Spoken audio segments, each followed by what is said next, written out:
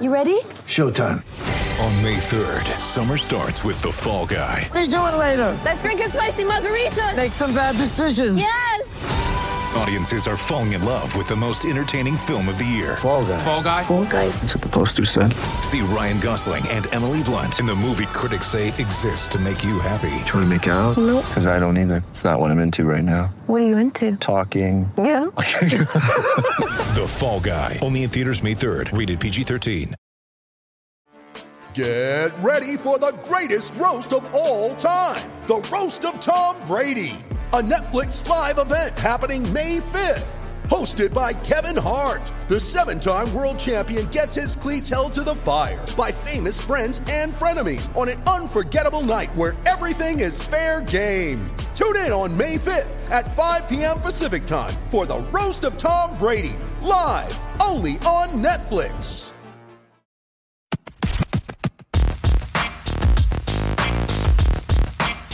Oh, back again here on the Hang Time Podcast. Sekou Smith here in Atlanta at headquarters with my new co-host, Mr. Players Only himself, Greg Anthony. Sekou, what's going on, man? Fresh off of another week of my favorite new show on the air. I'm serious. I love Players Only, so glad to have you here on the Hang Time Podcast. Yeah, it's a lot of fun, man. It's obviously a new concept and started last year, and then this year they brought it over to NBA TV, and it's a little different doing the game from the studio, but we got a great crew, and we just try to have fun, man, and try to make it as interactive with the fans as possible, and so we appreciate all the tweets and the comments and people staying engaged with us, and so far, so good. Yeah, it shines through, man.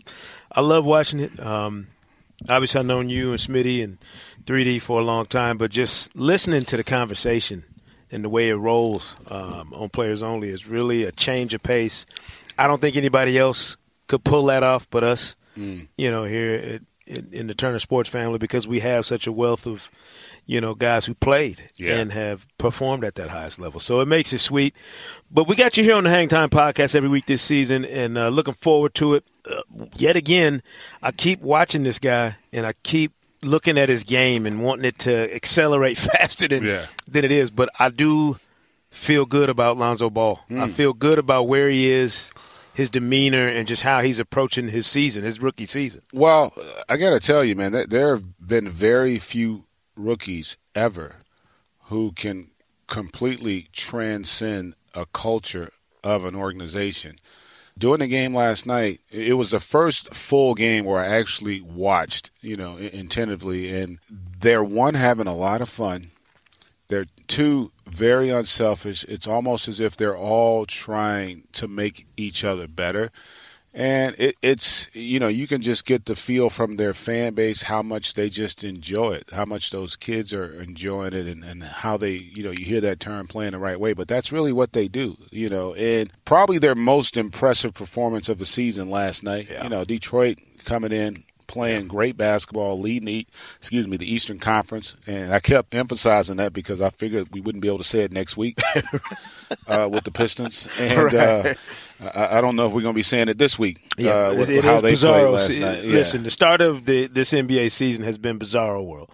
I tweeted out the other night, and I'm not a serial tweeter. I don't just tweet at all hours of the night. But that one, I'm sitting up watching games the other night, and I thought, if somebody had told you the standings would look like they do right now with, the Grizzlies and, Detroit and these other teams, Orlando, all playing the way they are, you'd have laughed at them. Yeah, well, you think about it.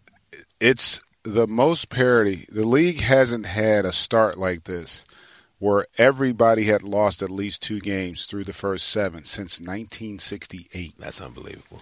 I mean, it's hard to fathom that that's the case. And it is truly – listen, you still have great teams, obviously, but the bottom, if you will, has improved. And it's also improved to a point where, like last night, I was excited to watch the Lakers. I was excited to watch – I'm excited to watch the 76ers, because they've got this young infusion of talent that is transcendent.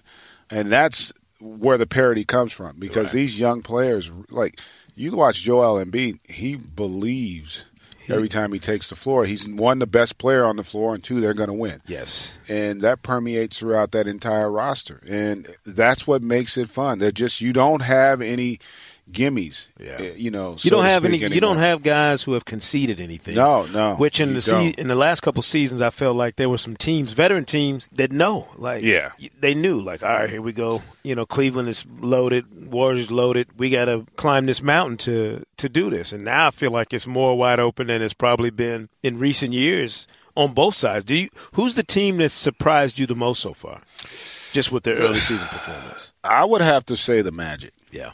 I don't think it's even close. Now, some people look at it and talk about, you know, what Memphis has done. I just thought Memphis would be a good team. I thought they'd be a playoff team. I mean, you know, they have a culture of winning. They have an expectation every time they take the floor. The Magic, on the other hand, that's a team that I didn't see playing this well. Now, it might be fool's gold. They may come back down to earth, but with how well they played, how good Aaron Gordon has been early in the season, and think about it, they're not basically getting anything from Jonathan Isaac yet. He's a bit player right now. Yeah, he's raw, and I think he's got a tremendous upside and a very high ceiling. But it's a luxury for that group, the fact that Aaron Gordon seems to have taken that step. And you don't know when that step's going to be with a lot of young guys. Sometimes you get fooled because you see the impact Embiid had right away. You've seen what Ben Simmons was able to do from day one once he got on the floor. And so you have an expectation sometimes as a fan to see all these guys go that route. Some of them have to go like Otto Porter did, where you're thinking, man, whether or not they're going to even make it, and then all of a sudden they can establish themselves. And I think Aaron Gordon is on that path. He's been terrific. They've been incredibly good early on, and again, that confidence you just talked about, you know, I'll be interested to see how long they can sustain it. Can they be a team that we're talking about in February and March in terms of trying to get into the playoffs? I call it the adrenaline rush, like that early season adrenaline rush, and the telltale is who sustains it. And my marker for that, my yard marker in the season, is always Christmas.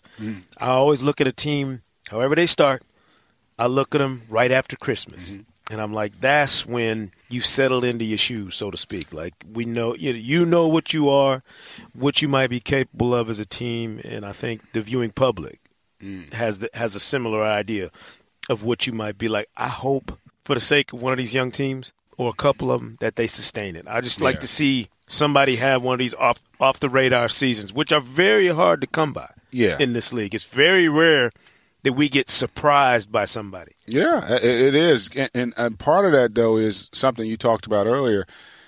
You know, and it's true. Like, a lot of times, you know, every team and every player says all the right things about, but to your point, a lot of times they don't truly believe it. I remember, you know, on my Knicks teams, we knew in the playoffs, certain teams, they knew they couldn't beat us. They knew we knew they weren't going to beat us.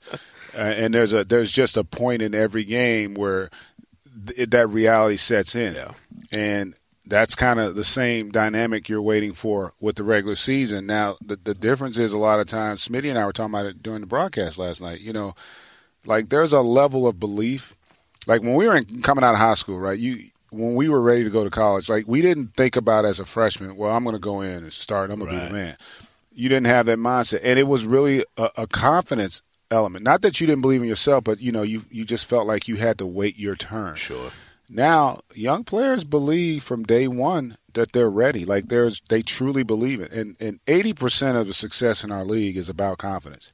It's not talent. Like, even the worst team in the league compared to the best team, the talent gap ain't as big as people think. Yeah. The confidence gap is huge, yeah. And that's what's starting to shrink, the belief that these teams can go out and compete. The Pacers. Exactly. Another team. How good they've been. And Miles Turner has been out for a while. Yeah. You know, and they're winning playing games. well, Sabonis. I mean, yeah. And again, it's early. I made a joke to somebody yesterday. I said, tell me who was rocking at the start of last season, who was struggling. Like, unless it's Golden State reeling off 20-something straight wins, we don't ever judge we don't ever judge the great teams by how they start necessarily. Yeah. We don't go, oh, man, if they don't start, 12-2, then the season is doomed. And part of that is the 82-game schedule. I think part of that is understanding what you look like in October and November doesn't necessarily dictate what you look like in April and May. It doesn't, but because these teams are not just having success, but having success against good teams, with young players, I always tell people, well, how good can such? I said, well, honestly, with certain teams, you don't know how good they can be because you don't know what their ceiling is. When you have great young talent, we don't know what the ceiling is. No one knew Michael Jordan's ceiling when he got drafted. Like, you didn't know that he would get to that point. No one knew Kobe Bryant would become Kobe. I remember he had doubters. There were people who even doubted Kobe. So you just don't know, and we've seen it. No one saw Giannis becoming what he's become. And that's why he went 15 or 16 or whatever it was in the draft. Kristaps Porzingis. He's already had 3 games of over 30. It looks comfortable and confident playing that way. So these guys, these young players, man, you give them a little bit of success, it can be dangerous because they can run with it. And that's what we've seen with Giannis, with how well he's played.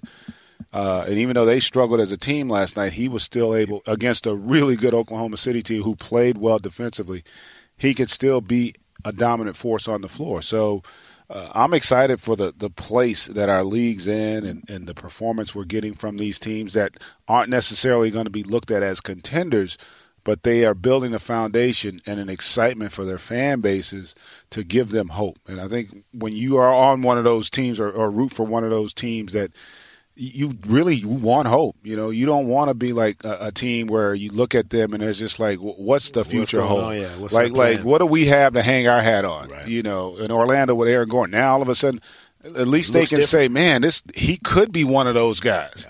Yeah. And that's important for the growth and the health of the game. No doubt about it. We will talk to our main man, John Schumann, like we always do here on the Hang Time Podcast a little later on with the Schumann stat.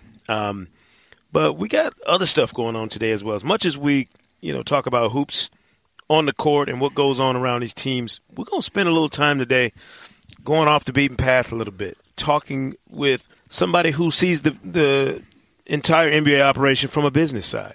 Hawks CEO Steve Koonin, will take us inside the front office a little bit on the business side to see what it takes to succeed in the NBA's emerging global marketplace, a situation that every team's CEO has had to really embrace and deal with as the game has expanded globally over the past few decades. This is a dynamic where you used to worry about your local market and keeping everybody happy, within a 15-mile radius of your arena.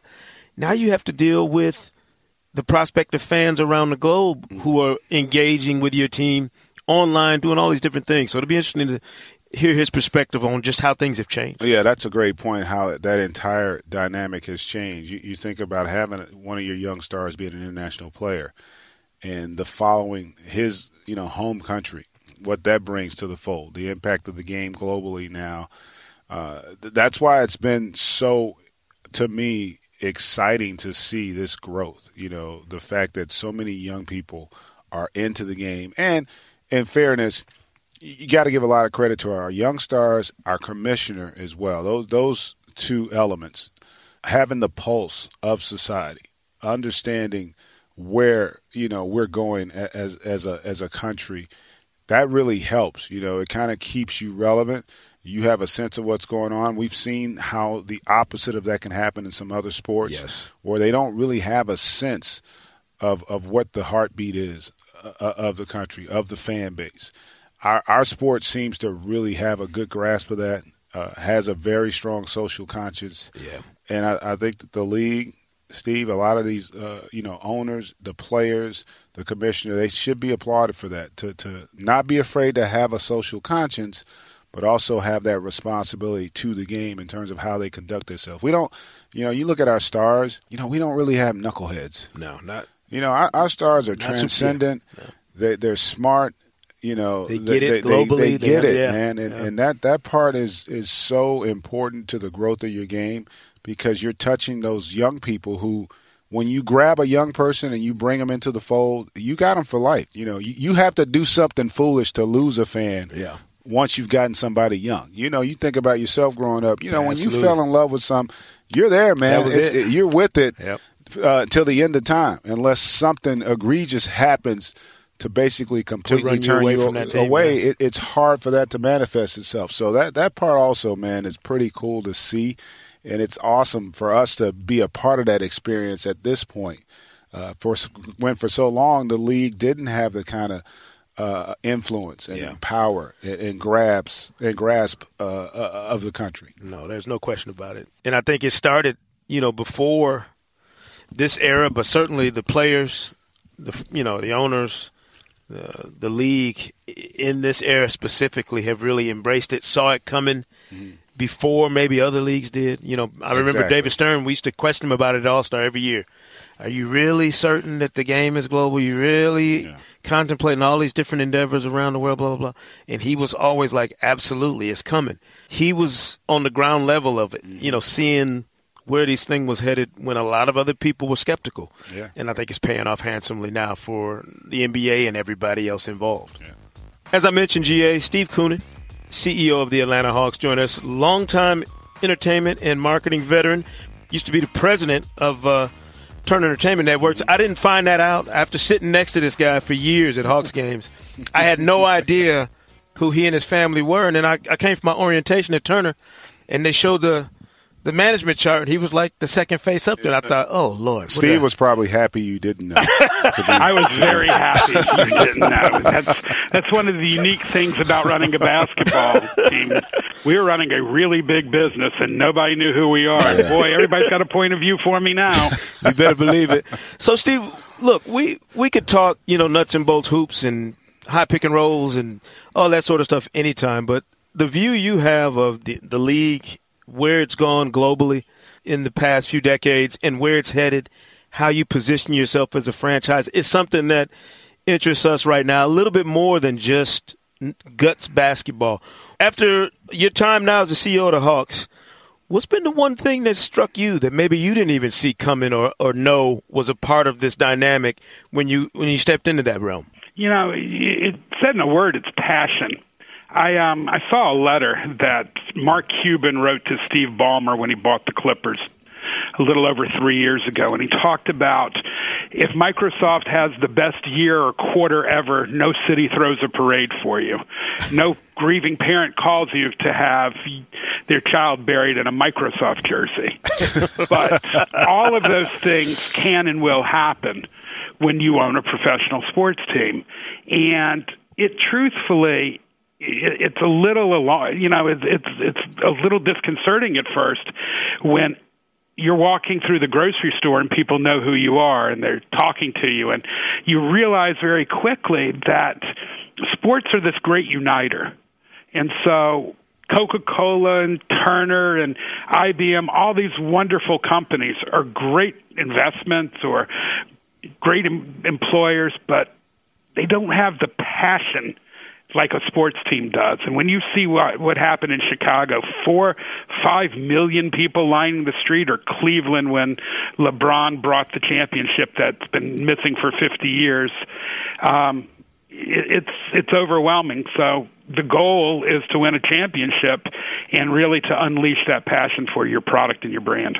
Steve, you talk about that passion, and one of the things that I find interesting in Atlanta, one of the most cosmopolitan cities we have in the country, but it tends to have more of a skew towards collegiate sports. Even though you've got basically all the major sports here, how do you grow that passion, and expand that fan base to make it one of the larger ones we have throughout the league? So we've done a lot of work in that area, and, the results aren't great. What happened is Atlanta's played 169 years, cumulative, Braves, Falcons, Hawks, of sports in this city, and we've won one championship.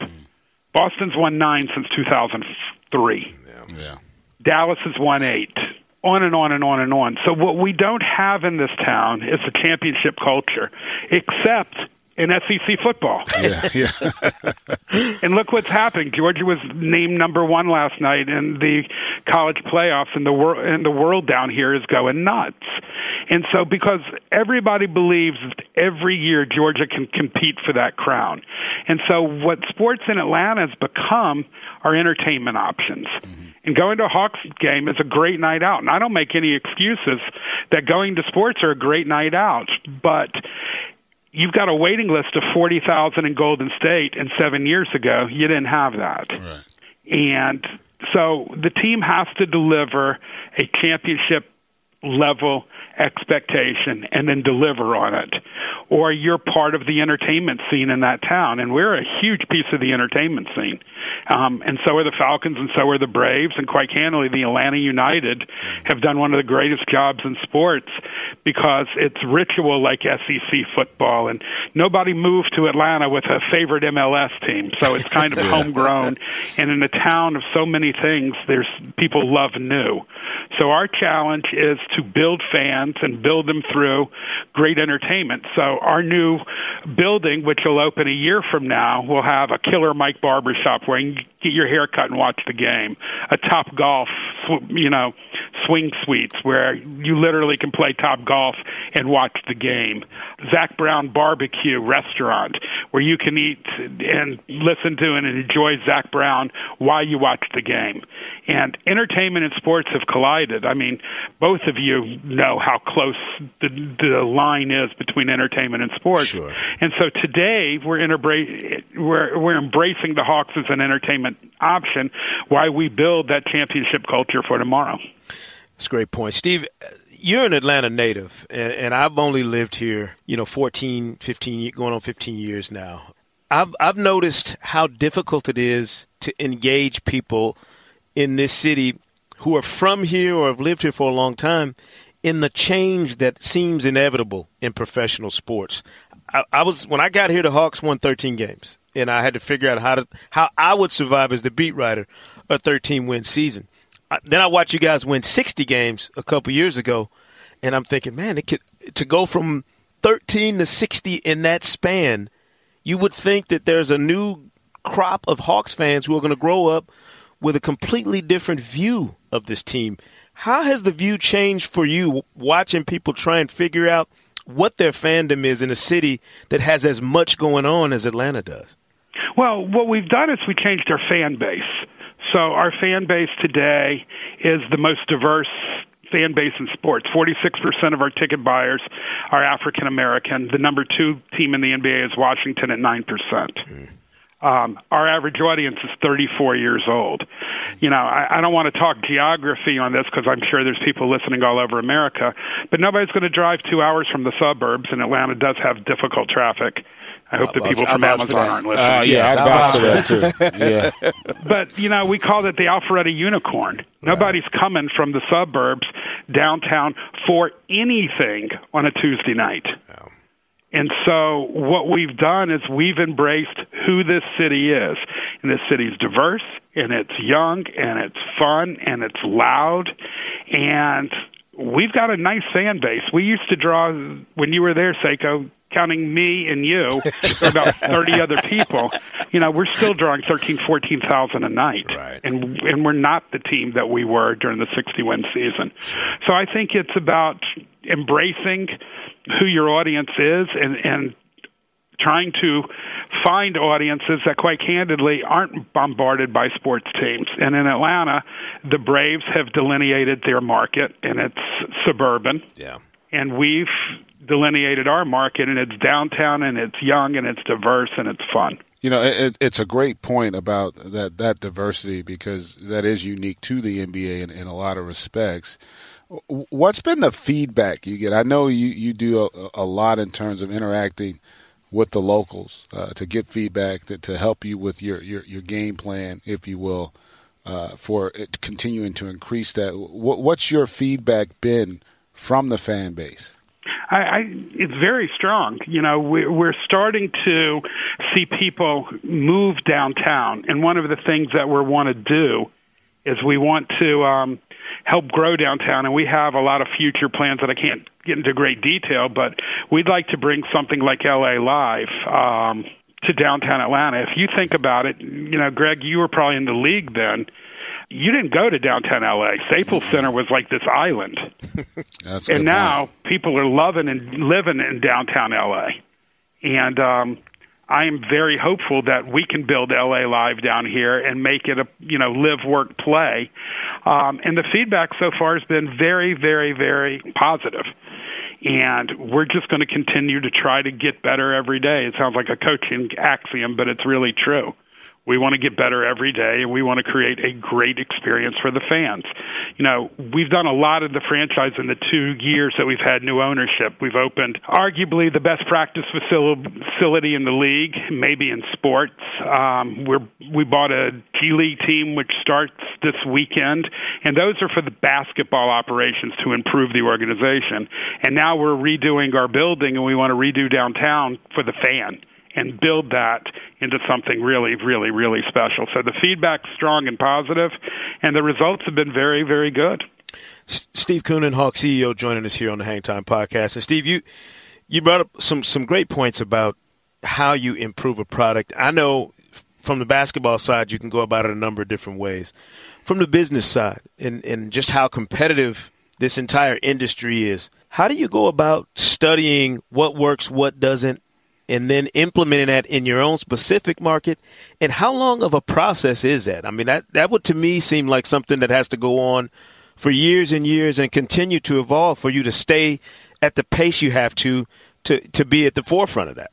Your assessment's 100% correct. So we decide we're going to redo our building. We go to Sacramento, and we love what they did with some of their suites, so we stole that. We went to Minnesota to see the Vikings' new building and loved how they did a section of their building, and we stole that. And when I say stole it, I'm talking we stole it. Took that idea, adapted it a little bit. This is a little crazy. Have you guys been out to Vegas in the last couple of years? Yeah. Yes, Summer League, yeah. We're out there every summer. The swimming pool, the pool, used to produce no money. Now it's like 10-20% of the profits for the hotel casino. Why? Because on Saturday they have these, and Sundays they have these monster pool parties that cost thousands of dollars. And we took a lot of the learnings from there. We're going to have cabanas. We're going to have sofas. We're going to have all different kind of seating configurations because we're not doing this for today. We're building it for tomorrow and hope we guess right, to be able to attract fans and create a social environment.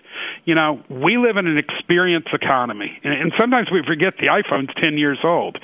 And now all of us have a computer, a video camera as good as the one, not as good as the ones in your studio, but better than most.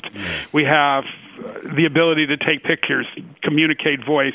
I'm a podcast fiend, and by the way, you guys do a really good job. Thank you, sir. Because it gives me control. So how do we give people control? How do we give people choice?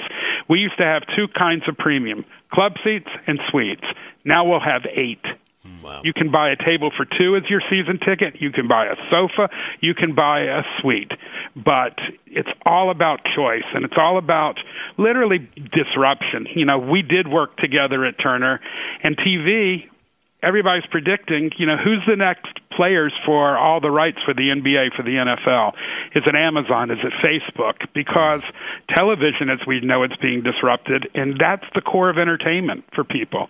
So we have to steal from every industry we can to try to stay ahead of the curve and then pray that we guess correctly. Not easy. Yeah, it is not. And, speaking of that, talk a little bit about what you've learned from the phenomenon that's the Atlanta United with the MLS expansion and how quickly and feverishly that took hold here in Atlanta. Are there some things that you didn't see prior to this evolution that now you are trying to integrate into your game plan moving forward with the Hawks? Oh, I am jealous as hell. I'll be honest with you. I didn't see it. I didn't get it. Their president and I had lunch often the 2 years leading up to it, and I'm like, oh, he's such a good guy. I hope somebody shows up. And, my son lives in New York now, and he flies in to go to Atlanta United games. Wow. That's unbelievable. Okay, and he didn't play soccer. We never had it on in the house. But what happened was a lot of young people on Saturday morning before the traditional sport started kind of hung over from the night before, started watching European soccer. And the EPL became really, really popular. And the other thing that I think the Atlanta United did, which was genius, is they built ritual into their games. They stand, they sing, they cheer. It reminds me of SEC football, which, again, we talked about is, number one in the South. And then nobody moved to Atlanta with a strong preference for their MLS soccer team in their town. When the Celtics play here, a portion of our arena is green. Right. Everybody, and then they have tailgating. They have the best of rituals, the best pricing, the best of kind of unity and what we want our society and our city to be. And they wrapped it around a 2-hour event that doesn't run longer. And they've done a brilliant job. So, heck yeah, we're going to steal everything we can from them. If you start seeing our players dribbling with their feet, you might think we've gone a little too far. But if you live in Atlanta, it's unbelievable. They are the second best attended sport other than the NFL. They have more fans per game than the Dodgers, Yankees, and obviously than an arena. And you got to hand it to them. Yeah. Well, it's nothing that can replace that initial blush either. And Steve, you've been a guy who knows this town inside and out, obviously. And it's strange. A lot of times you get team personnel, CEOs, GMs, front office people. They're always talking about I, me, this, that, and that. Like your focus seems to have never been on you and more on the legacy that the Atlanta Hawks have a chance to, build and leave for years to come. Was that something, the civic nature of the job that you took on when you joined the Hawks, just what you would be leaving for a next generation of Atlantans and for years to come? It's the only reason I took the job is, I've been so fortunate and so blessed. I worked for Coca-Cola for 14 years and ran marketing and created advertising for the world's best-known brand that was very successful. Came over to Turner right when cable television was exploding and helped define what cable television could be, both creatively by creating hit shows like The Closer, which won Emmys and made Kira Sedgwick a big star. And literally, cable television has now become the place people look at. And actually, that's already been eclipsed by the Netflix and Hulus and Amazons of the world. So I thought the third piece of my work life would be to do something to give back to the city. I've been on the board of 7 different big organizations in town and very, very involved in the Georgia Aquarium, which Bernie Marcus, the founder of Home Depot, gave $300 million gift to the city and built this incredible aquarium that literally brought downtown Atlanta back to life. Because of there was nothing here. And now, as I'm looking out my window, I can see the building you guys are in, the studios from my window. So much has happened in Midtown and West Side and downtown. And when the opportunity came up, I was looking to potentially invest in the Hawks and be a local owner. And lo and behold, it became real apparent real fast that I could have much more influence and potentially do things that help our city by being involved. And so one of the first things we did was we decided we're going to build bridges through the community with basketball. So our building bridges through basketball, we're building 25 courts in underserved neighborhoods throughout the city of Atlanta, and a lot of them connected with the Mayor's City of Hope plan, but we also do them in other counties. And these courts are beautiful, state-of-the-art, which not a lot of people are building in some of our underserved communities, and they're gorgeous, and the neighborhoods take great care of them, but now we're bringing services to them. We have a project called Vision to Learn and Play. If you're in the 3rd grade and you can't read the board, you don't have a prayer. I mean, literally people are going to think something's wrong with you. And it's just because you never had an eye exam or you don't have glasses. So we're bringing these mobile vision vans to these communities, and any kid can get a free eye exam. And if you need glasses, we'll grind them on the spot for free, and we'll pay for all of it. Wow. And so connecting our community and helping this next generation and creating opportunities for economic empowerment, I think is what a sports team should be and should do. We're stewards of a community asset, and we want to make a real powerful statement. I think health and nutrition are a big area that sports, because we've learned so much as, Greg, a former athlete, how important taking care of your body is. Oh, absolutely. And so if our guys can garner the attention, maybe we can get those messages through and help kids. So I appreciate the kind words, but, yeah, it's all about making Atlanta great. Yeah. Hey, Steve, you've had such an interesting life and obviously working with two companies like Coke and Turner. You've taken away some incredible lessons and experiences. I'd be interested to know, what are some of the things that you experienced through those entities that you wouldn't want to take with you to this new gig? Some lessons that you learned of how not to do certain things. Oh, well, I've made so many mistakes that we have to turn this from a podcast to a mini-series, about 200 hours. But what I learned is, surround yourself with great people, empower people, and give them the opportunity to contribute and make a difference. Pick a direction. It's not like a direction's buried treasure that it's out there somewhere and you got to find it. You just got to decide. When I got here, I knew marketing to, affluent, middle-aged white males wasn't going to work for this team, because it hadn't for 47 years. Right. And so let's go look at TV ratings. Let's go see who's watching. Let's go see who's buying gear. And as simple as it sounds, let's go talk to people who are interested in us, and then surprise and delight them at every turn. We've done some fun, unique, interesting things. We did Tinder Swipe Right night, where we had our young fans connect through Tinder in our building, with Tinder geo-targets where a potential match is. And this March, we'll be having our first Swipe Right wedding of a couple who met at our building, and guess what? They're going to get married on the floor.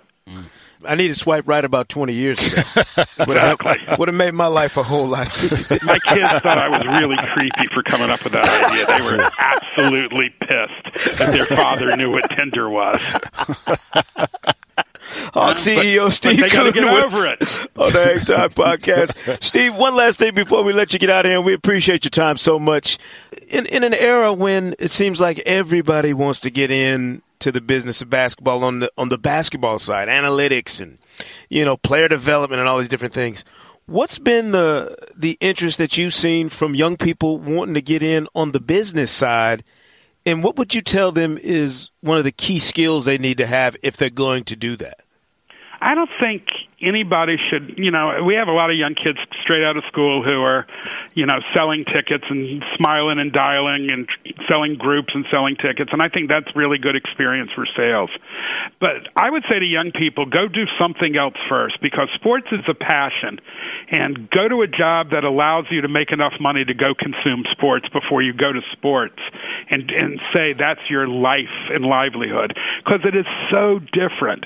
I wouldn't be, hopefully, I think I'm fairly effective at what I do, but without the experience of being in other pieces of the world, I was not super passionate about soft drinks or, cable television. I became passionate by being part of that, but it taught me skills. And sports team can teach you a lot of skills, but young people need to experience a lot of things. And rather than, I'm a fan, therefore I want it to be my work. And while that's good for some, I think experiencing a lot of different things is really important as you build, your skills. Sekou, you wrote a newspaper column. Now you're on air.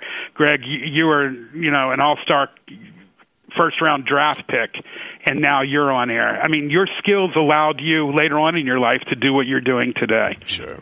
So I think that it's all about building skills and then going and attaching skills to passion. And if you can wake up every day and contribute and enjoy what you're doing, that's a life well lived. No doubt about Amen. it. Hawk CEO Steve Koonin joining us here on the Hang Time Podcast. And listen, if this podcast thing doesn't work out for me and GA, we will be glad to come over to Phillips Arena and sell some of those crickets at the concession stand. I've heard about the crickets are pretty tasty till you tell. I got spit on twice last week where I gave people crickets and they go good, and then I said I want you to try something. What is it? Oh, it's this new kind of seed thing we're doing. Just try it. How's that taste? Good. You just ate a cricket. Yeah, Steve, we over me twice. We already have that kind of a dynamic in our home. It's called chitlins. We've been there and done that, partner. But I don't think anybody's surprised. From what I understand, the cooking of them is but we don't let them. We don't have them cook them. No, we just let them eat them, and then after they eat them, we tell them what they are. And then, I'm not going to tell them with a mouthful this weekend. I'm just going to have them enjoy them, then smile, and then tell them they just ate some bugs we caught earlier in the day in the building. No doubt they're about good. it. Come on down and have some cricket tacos, guys. I'd love to have you. You know it. We appreciate it. Steve Koonin, Hawk CEO, joining us here on the Hang Time Podcast. We look forward to the rebranding and the continued evolution of that Hawks brand here in Atlanta and around the globe. And glad to have you, helping guide that thing because, again, it takes somebody with a life's perspective to understand exactly how it needs to be done. Thank you, Steve Koonin. Well, you're very kind. Thank you for having me on. Thank you, sir. Take care. That's one of, and GA, the story I mentioned, seriously, when I was covering the Hawks, I used to sit down in my seat. There were seats right next to – this is back when they used to let us sit at the scorer's table and we could hear all of y'all's conversations up close and personal. This is pre-Twitter even. Used to make our job so much fun here, some of the stuff that went on in huddles. But the Koonin family would be sitting next to me. They'd be sitting to my left at the scorer's table at Phillips Arena. You had some good seats, man. We did. We had great seats. But his son that he talked about, David, I think he might have been he had to be in high school and college when I first saw him. Now he's a grown man living in New York. Yeah.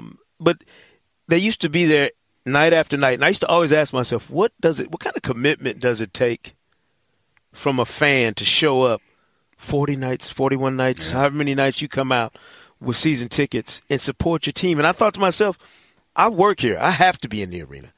But I don't know if I'd have the energy or the cash to take my family night after night. So he's right. You do have to have a passion for this business, for this game, for the civic nature of what he's doing now as the CEO of a team that's in his hometown, one that he has lived his entire adult life watching perform, highs, lows, and everything.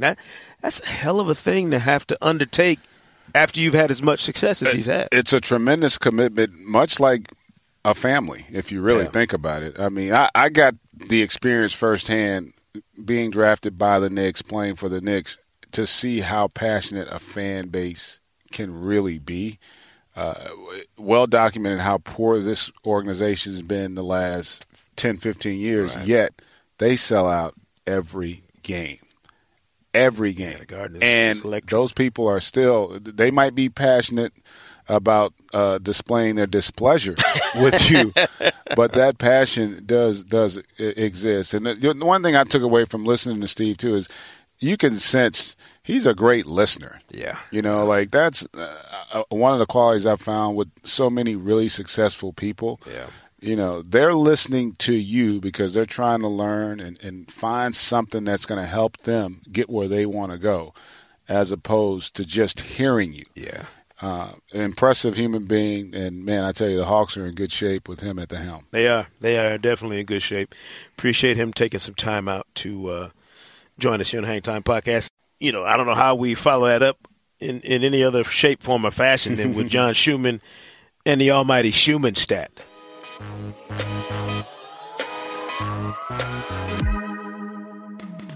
Fellas, what's going on? Doing good, my man. Doing good. What you got for us this week, my man? All right, so here's a little trivia for you. It's sort of in the most improved category. I'm looking at players that played at least 40 games last season and have played at least 5 games this season. Mm-hmm. Who has seen the biggest increase in points plus rebounds plus assists per 36 minutes? Wait. So you said that played how many games last season? At least 40. At least 40 games. All right, so we got to cross Embiid off the list already. Yeah. Yeah. All right. That's helpful. So we're No we're Embiid. talking like per 36 minutes. So we're not just talking like an increase just because he's playing more. We're Sure. talking about this guy is doing more while he's on the While floor. he's on the a lot court, more yeah. while he's on the floor. Oh, man. Interesting question. Start with this guy last year averaged, let's see, about 11 points, about 6 rebounds, and about 2 assists per 36 last year. This year he's at 18, 15, and almost 4 assists per 36 minutes. So big increases That is a big come in increase. rebounding, but also in scoring. Right. I'm going to guess, I'm stabbing in the dark here, as we always do with John Schumer's trivia. What about Aaron Gordon? It's close. He is second Oh, That was a good guess. in though. the increase.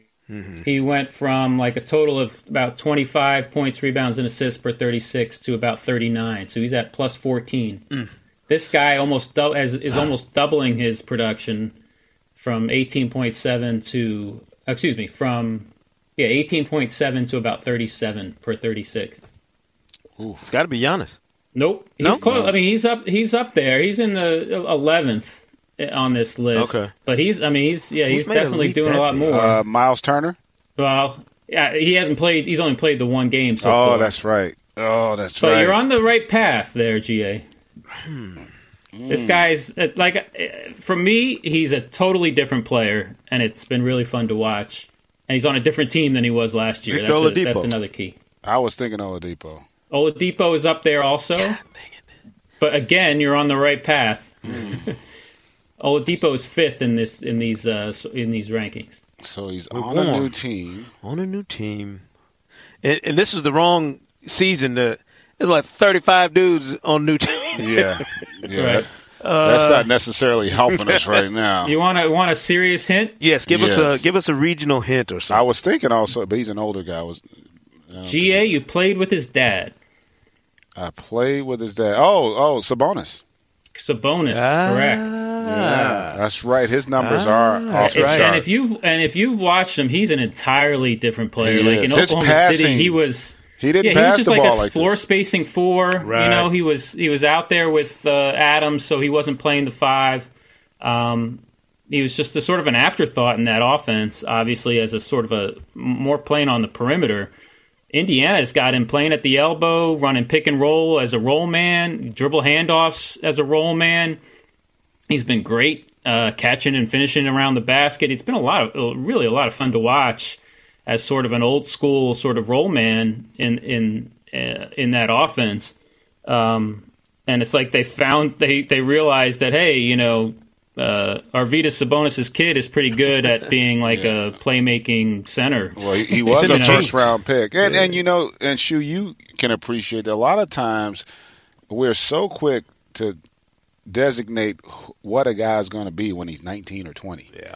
And, like, you know, I used Otto Porter as an example earlier. Aaron Gordon's an example. You know, you look how he's blossomed. I think Sabonis also, because he also played in OKC on an established team with an established star, and so he didn't get the same kind of opportunities or touches.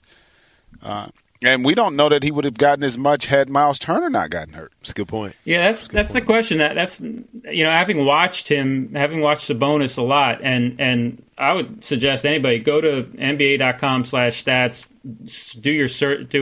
plug Sabonis in the search field and pull up his field goal attempts and watch that video. It's it's really fun to watch him play this year. It's totally different than anything you saw in Oklahoma City.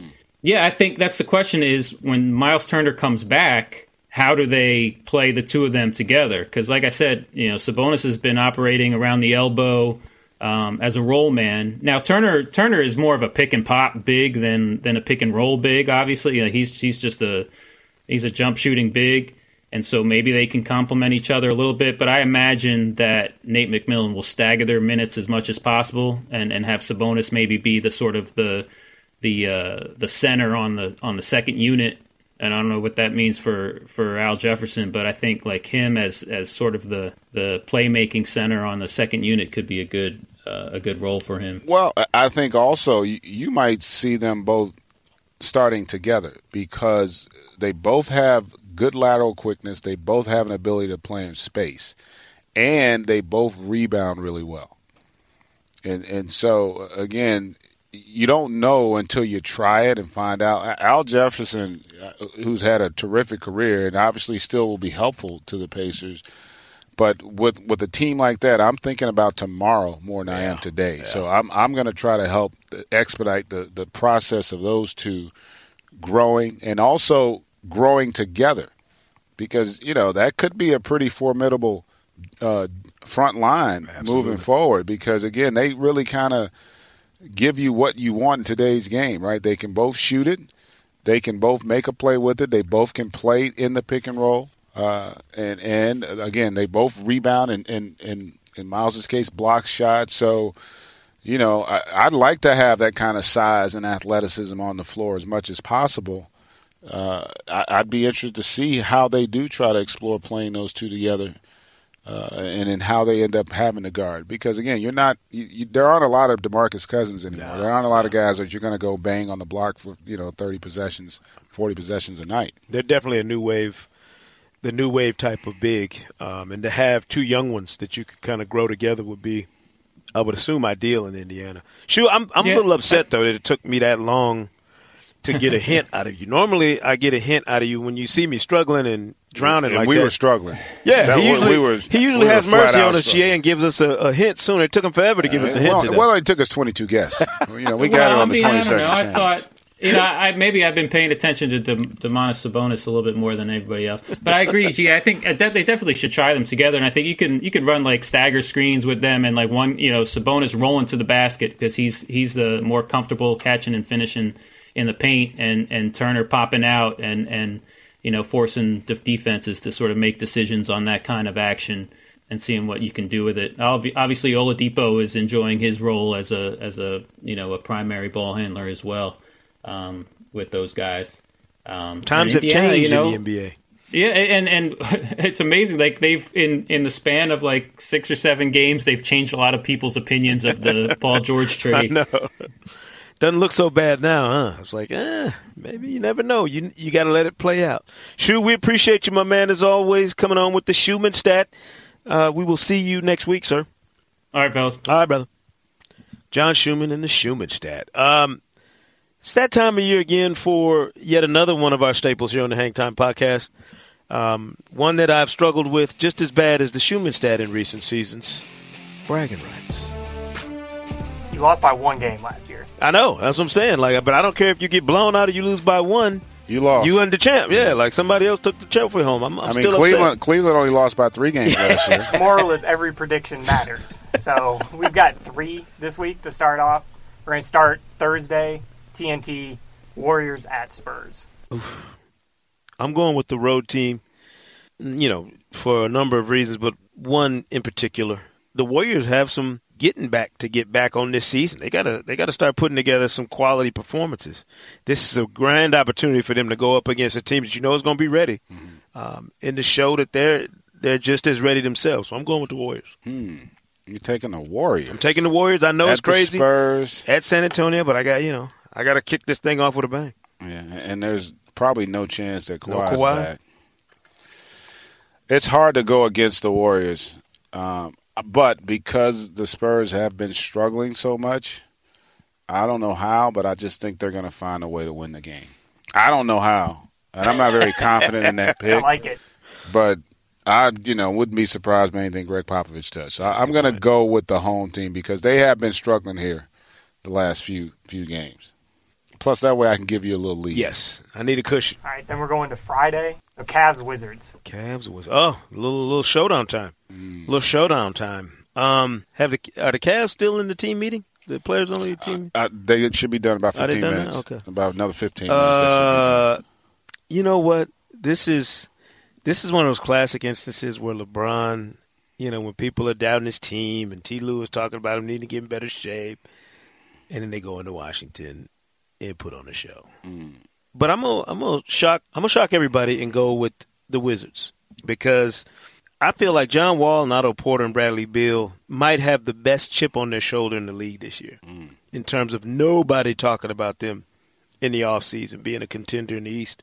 This is yet another opportunity for them to go out and prove to everybody that they are who they think they are. So I'm going with the Wizards. Okay. I mean, I thought I was with you there because listen, Cleveland has been horrific defensively. Brutal. But to me, there are certain games in the East more than anything else where I think LeBron wants to make sure he keeps his stranglehold. He's okay with losing to Orlando and the Knicks. Yeah. Washington and Boston and Milwaukee and Toronto, I think, are teams where you'll see that team, the Cavs, play a little better. So I'm going to go with them. The fact that they've lost several in a row also, it's just the law of averages. Yeah. Tends me to believe that they are going to snap the snide. All right, so 2 games, 2 split decisions. That's how we do. That's how, we're getting ready to figure this out early. This is the way. We could have an 0-3 and a 3-0 next week. Yeah. Big lead. So second game or third game we're doing is going to be the second half of the doubleheader on ESPN Friday night. Celtics at Thunder. Ooh. Clear your schedule. I tell you what, man. How many games have we been saying about already? It's been because there's so many good teams, though. Like that one. I'm excited about that one. This is such a good early season matchup too for these two teams in particular. I'm gonna go with the Thunder though. As solid as the Celtics have been, and they've been really solid. I feel like the Thunder, again, are a team that is searching for statement opportunities early this year, just to kind of establish a rhythm themselves. This is more of an in-house big game for them than it is. They only see the Celtics twice in the regular season, So it's not like it's some rivalry. But this is, to me, a statement game for that Thunder group, just to remind everybody, hey, we're working through our issues. The chemistry is coming, and here's an opportunity for you to see it. Plus, Russ gets a chance to deal with Kyrie, which I'm sure he's always looking forward to going at another top point guard. Yeah, that one, Boston sits the gruesome injury to Gordon Hayward and the bad start. They won 5. They had won 5 in a row at one point, and they're playing terrific basketball. But I'm going to go with you on that one. I think Russ hates 29 other point guards in the NBA. It's personal for him every night he takes the floor. Carmelo going back against one of his old rivals with the Celtics, as is the case for Paul George. That young bench from OKC impressed me. And they're going to have to play well in this game because Boston's bench has been really good. Yeah. I mean, Rozier and Smart and these guys are playing terrific basketball. Jaylen Brown's been a beast. Tatum, he's continuing to get better. So I think it could be a terrific game. I'm going to go with the road team in that one as well, just to ensure that I don't get swept this week. Let me tell you something. Having been swept a time or two, it does not feel good. The ego does not take well to getting beat down in bragging rights. Look, GA, you really kicked the bar out a little high now. We got to keep this momentum and new energy going on the Hang Time Podcast. You can subscribe on Apple Podcasts for a new episode every week this season. And leave a review, a glowing review. Show GA some of that 5-star love for the Hang Time Podcast. And we will see you right here next week on the Hang Time Podcast. Thanks for listening to the Hang Time Podcast. And be sure to subscribe on Apple Podcasts for a new episode every Thursday this season. And as always, say Kuna Matata.